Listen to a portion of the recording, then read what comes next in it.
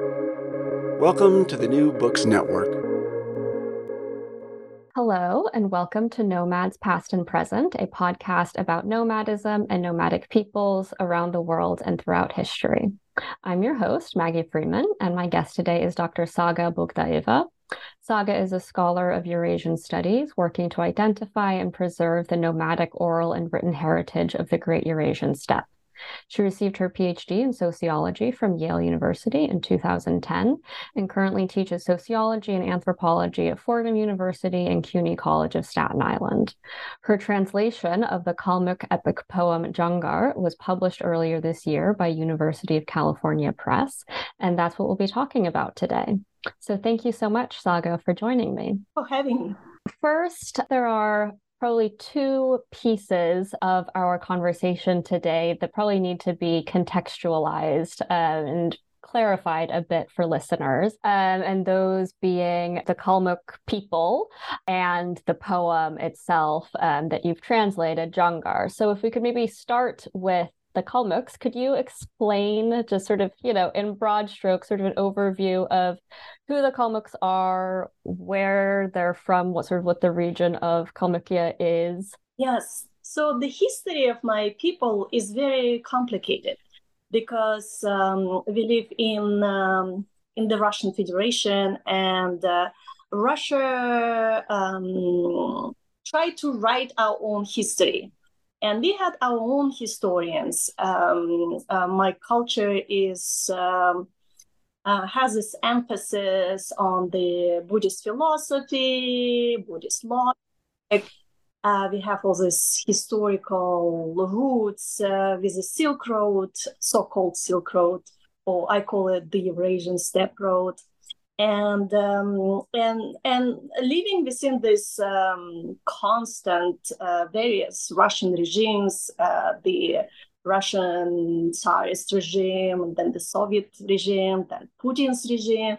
So our historical records that were written by our own historians were often destroyed or still are hidden in the archives in St. Petersburg and Moscow or in neighboring regions. So neighboring regions, which are neighboring Slav regions, have a lot of our museum treasures or historical letters. So we kind of know our history, whether what we have from the system of regime or by accident. So some historians find letters, right? So some people would go to the museum and by accident a letter falls on the floor and they see it, and so it's almost like having different clues and putting them together. And so now it's an exciting time because there are so many clues. So many people question the written histories by the system of power that we live in now. So and then there are so many questions, right, that can be easily challenged now by the available evidence, that I felt that I should do something. And of course, who I am to do. I always thought there are so many great scholars, but I felt like if I do something, even to change the narrative that is sort of pushed on us, that we are not educated, that we didn't have our own literature, that we didn't have our own history, that we didn't have our own language or long enough, right? So because Moscow narrative is that Kalmyks came to the place where we live now just recently, but my own point of view is that we have this long history with the steppe road. So, and it's everywhere. It's in our poetry, it's in our history, it's in our the way we dress, the way we relate to animals. This is part of our history. Steppe is who we are. We born out of the steppe and we go to the steppe. So sometimes I get impatient, like why Moscow tell us that we came to our steppe, right? They have the right to their own woods and living in the forest, and we have our own right to our own relationship with the steppe. Mm-hmm. And so the poem Jangar was composed in the medieval period, and you describe it as the kind of national poem, the kind of national epic poem of the Kalmucks. So what's the sort of history of the Kalmucks during the period when the poem was likely kind of created or composed? What's happening in Kalmykia around when the poem is being written? So right away we need to kind of turn off our modern thinking and turn on the. We need to switch to a different mode of thinking, right? So we need to go to medieval or earlier times, right? So don't think in your national imagination with like Mongols, Russia, China, America. So you need to forget all these signals, right? Modern signals, and that makes the epic unique, right? We can transform to this different. I don't say time because there is no time in the epic itself. Mm. You can go back for so long that at some point time is irrelevant. Same with you can fight over, oh, this is our modern land, this is your modern land, but if you push further or deeper, right, that becomes irrelevant too, because there are so many names, right? So we are called now Kalmykia before. But this name was given to us after the destruction of our Khanates, and before we were called Oirats, and before the Oirats, so there are so many names. So at the end, in the time of the epic, it's all about geography for the nomads. So to explain Jangar, we cannot really operate with the modern terms, right? So then, to understand the epic, we can switch the time mode. We can switch off the modern, right, era, and go into a different dimension. And it's a spatial dimension. So you would have the mountains, you would have the steppe, you would have the animals. And so to conceptualize that spatial interrelations or dynamic. So dynamic, you need to understand the interrelations with the animals. What kind of animals? What kind of plants and trees and mountains and rivers?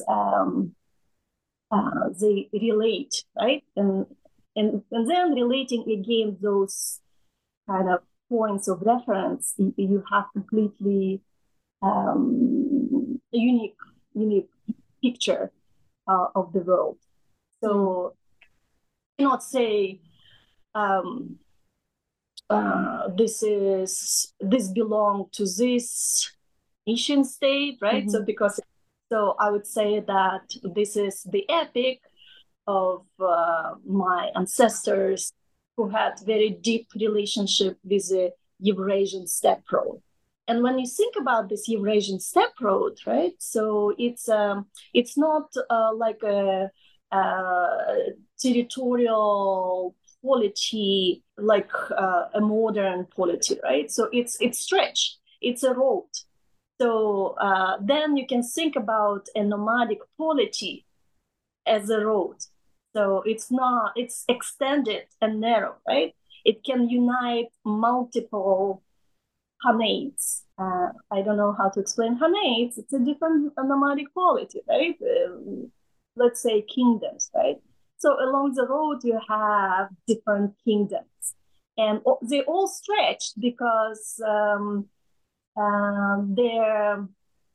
their main function, right, as a people, was to connect different civilizations, right? So they were between East and West, between Europe and Asia. So they were kind of the agents of trade and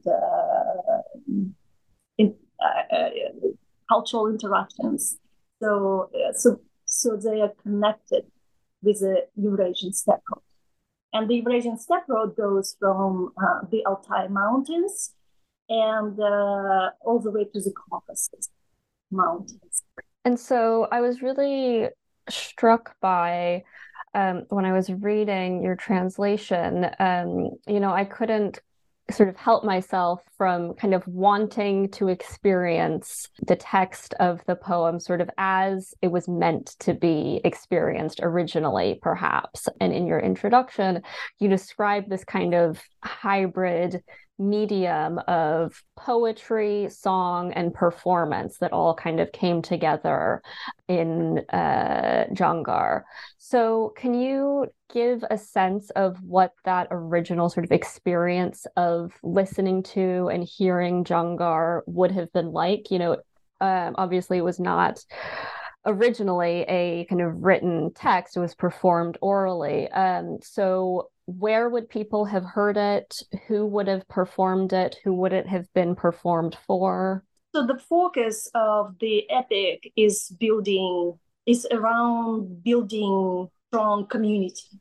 So the goal of singing the epic is to bring the nomads together. And then so it had many dimensions. One of them was of functions. One of them was to train, right? To train the public minds about their history and culture. So it's similar to what we watch now on Netflix, right? And it's a strong tool to spread these exciting stories and transmit those stories to a wide population. So it would be and of course it was polished through such kind of collective entertainment, right? So the audience would decide which poem was polished best, right? So it's almost like today, right? In the entertainment industry, the audience decide are they watching or not, right?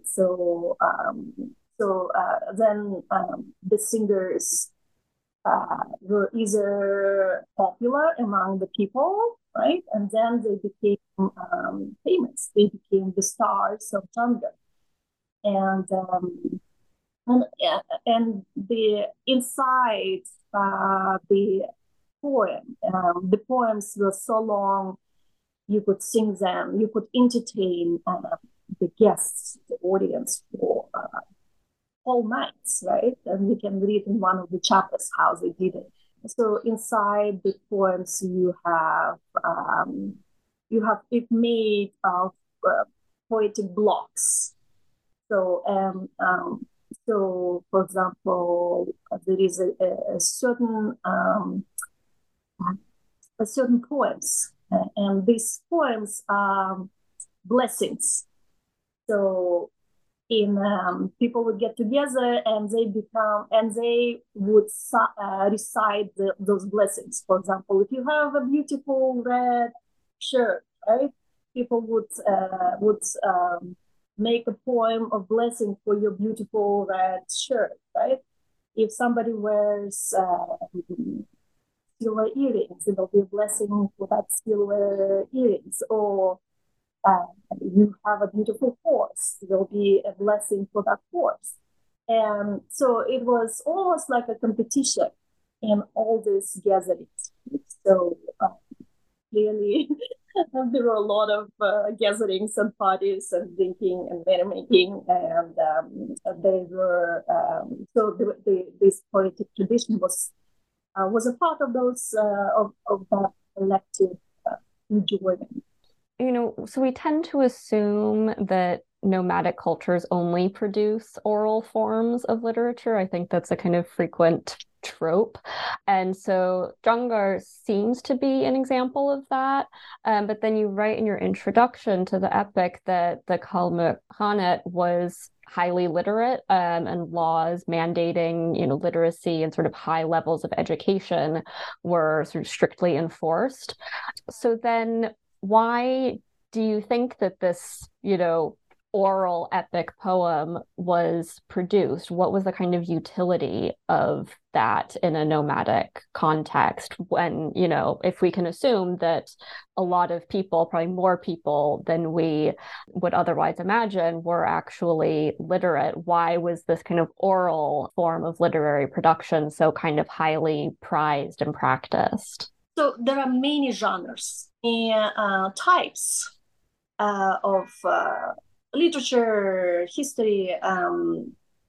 So it doesn't need to be only orally transmitted, right? So it can be written documents, written materials. For the Kalmyk nomads, it was important to have many types of transmission as possible, right? Mm-hmm. So you have written literature on birch barks, mm-hmm. Written literature on paper, any types of like physical materials, right? You have literature on the stones in the middle of the Eurasian or along the Eurasian steppe road, right? And you also have the orally transmitted, memorized type of literature. So so the people, because they were nomads and they traveled, they went through many persecutions, right? So the Soviets were not the first, and they will be not the last, right? So you develop different ways of preserving your culture. Mm. So all paper literature is burnt and destroyed. You have the rock literature. If the rock literature or not allowed, then you have something memorized by heart, right? So and it's a beautiful way of resistance. So how to manage to preserve something that is constantly being destroyed, right? And so you have one generation, and the regime would try to destroy everything and tell, oh, you are not educated, you don't have literature, because we burnt your books, right? And then the next generation would hear the same, the third generation would hear the same. So at some point, the people think, yes, we do not have literature. Yes, we are uneducated, and therefore we shouldn't even think about our own politics, right? Because any treasures of our own, right? And but the community developed these rebellious memories and the oral narratives, right? And then they would sing those songs, and so you would have I don't know what, 70 years or 70, 80 years of the Soviet Union, and then you would have more of Putin's strange regime, right? And before even the Tsarist regime, and such a strong, powerful survival technique. On the one hand, they tell you you are illiterate, you don't have that literature, you are a barbaric nation that only knows how to destroy, right?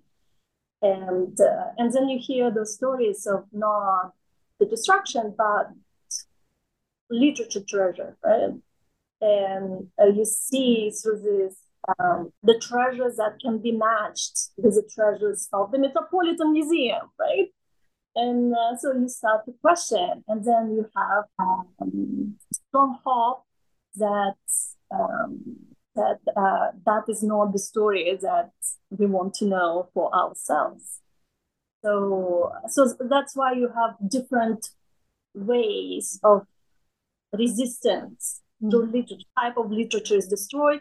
You have the other, right? And so I wanted to show that outside of this post-Soviet Russia, that there are so many types of literature that maybe these types of literature don't fit in what we think with our modern mode of investigation.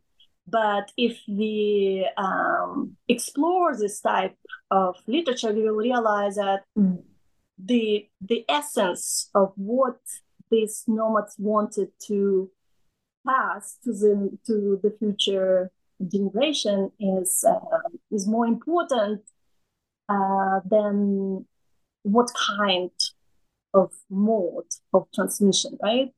So yes, it's not on the paper, right? Yes, it's not on the white paper. Yes, it's not with the black ink, right? But the information, the quality of what they were transmitting is so deep, right?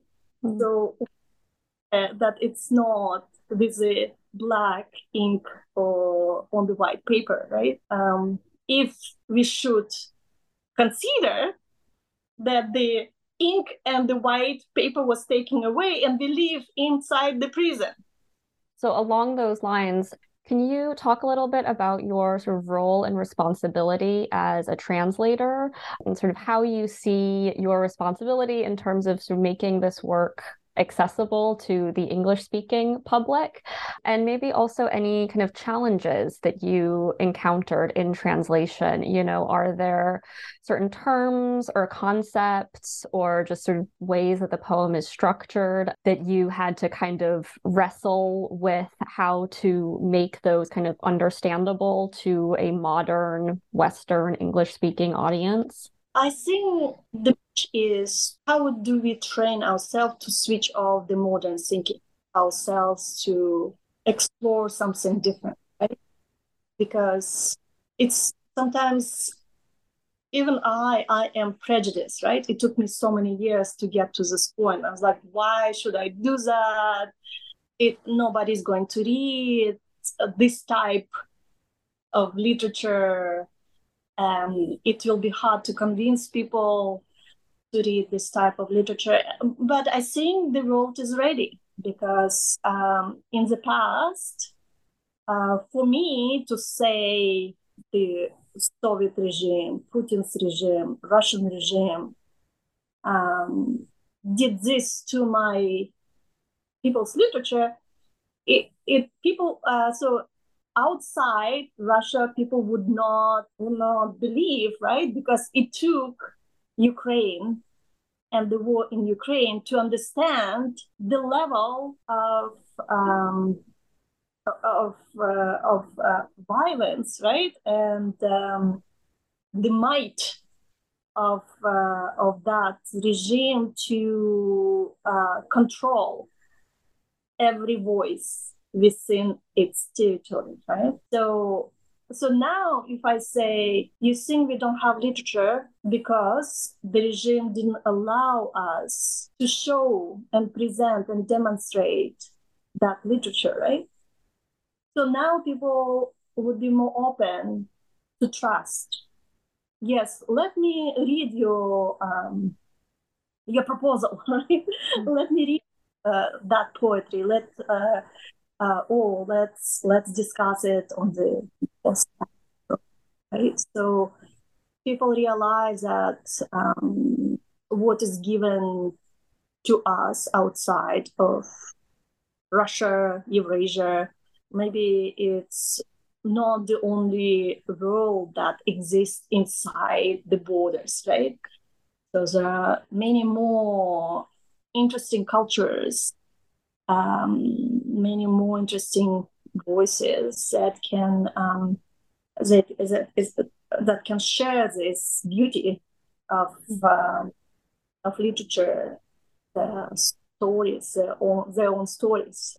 So what do you think is the kind of contemporary relevance or significance of Jungar for Kalmyks today? Is there one? Are people sort of still aware of it?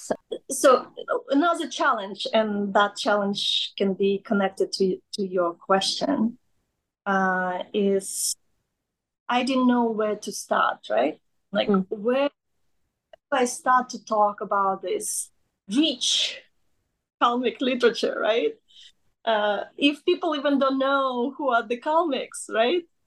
So the heroic epic Jungar is the foundation of any type of literature. So all poets, all modern novelists of Kalmykia, right? It's almost like learning the alphabet. This is what the epic absorbed all the wise statements for many generations. Okay? So every word is polished. So the language is very effective language. So in one sentence, you can have a story, right? And so each word has a meaning that you can write a dissertation just on one keyword, right? So there are different types of literature. There are letters, communications between the kings, right? There are poetry of fathers to their lost children, or a poem of father's love to his daughter, right? And or a mother's song to her son. So it's or more modern poetry, for example, by Kugultinov when he was in the prison, in the Soviet prison, right? And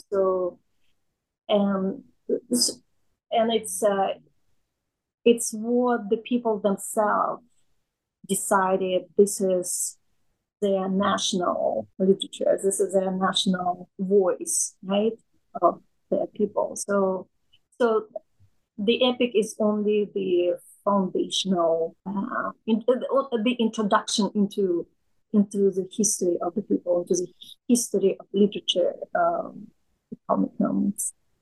Well, thank you so much for coming on to talk to me about the Kalmyks, Kalmyk history, poetry, and literary production.